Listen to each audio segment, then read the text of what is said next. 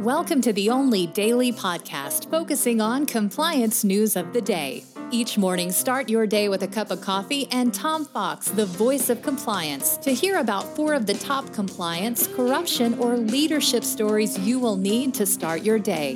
The Daily Compliance News is a production of the Compliance Podcast Network. July 10, 2020. The thanks for the happy birthday wishes. Yes, I want to thank everyone who sent me birthday wishes yesterday. In today's news, we begin with the president's former lawyer, Michael Cohen, has been returned to prison for allegedly violating the terms of his probation. He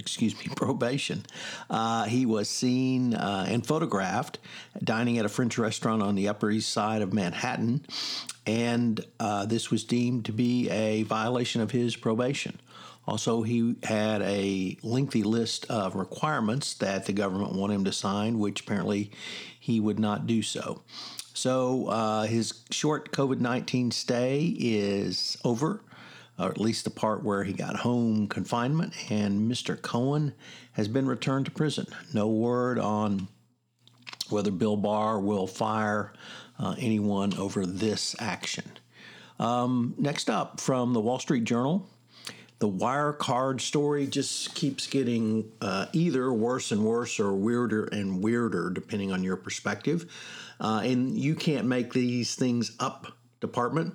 German prosecutors are looking into the possibility of money laundering by executives at Wirecard, adding to ongoing probes related to potential fraud and fake accounting. A spokesman for the Munich prosecutor said it was conducting several legal cases related to possible money laundering at Wirecard, the oldest going back to 2010. Wirecard has long been dogged by allegations from investors that the company used third partners to generate fake revenue. But now things have taken an even darker turn with the money laundering. You have to wonder, though, given the apparent corruption at the very top of the organization and their ability or willingness to lie, cheat, and steal, that they are not engaged in other criminal activity. On the economic dislocation front, things continue to go downhill for the U.S. economy as United Airlines says it could furlough up to 36,000 workers as early as October, or nearly 40% of the staff, if travel remains weak and enough employees do not accept buyouts and early retirement packages. Airlines have been warning for months they could start making significant cuts once their bailout money expires. They've received about a fifth of the $25 billion Congress authorized to help airlines. The furloughs would include about 15,000 flight attendants, 11,000 customer service and gate agents, and 5,500 maintenance employees, plus about 2,000 plus pilots. Given the continued spread and the administration's unwillingness to do anything about COVID-19, it's not really surprising.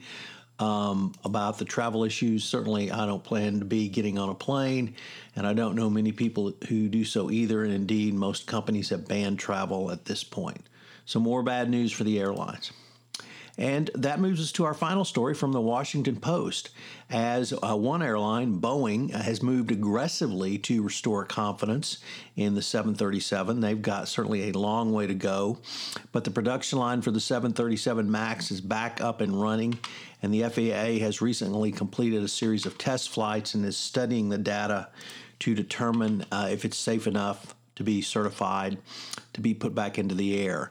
Once again, given Boeing's lie, cheating, and stealing, it's going to be hard for them to move forward, but at least they are moving forward at this point. So good luck, Boeing. Thanks for listening to this episode of the Daily Compliance News, which is a production of the Compliance Podcast Network and a proud member of C-Suite Radio.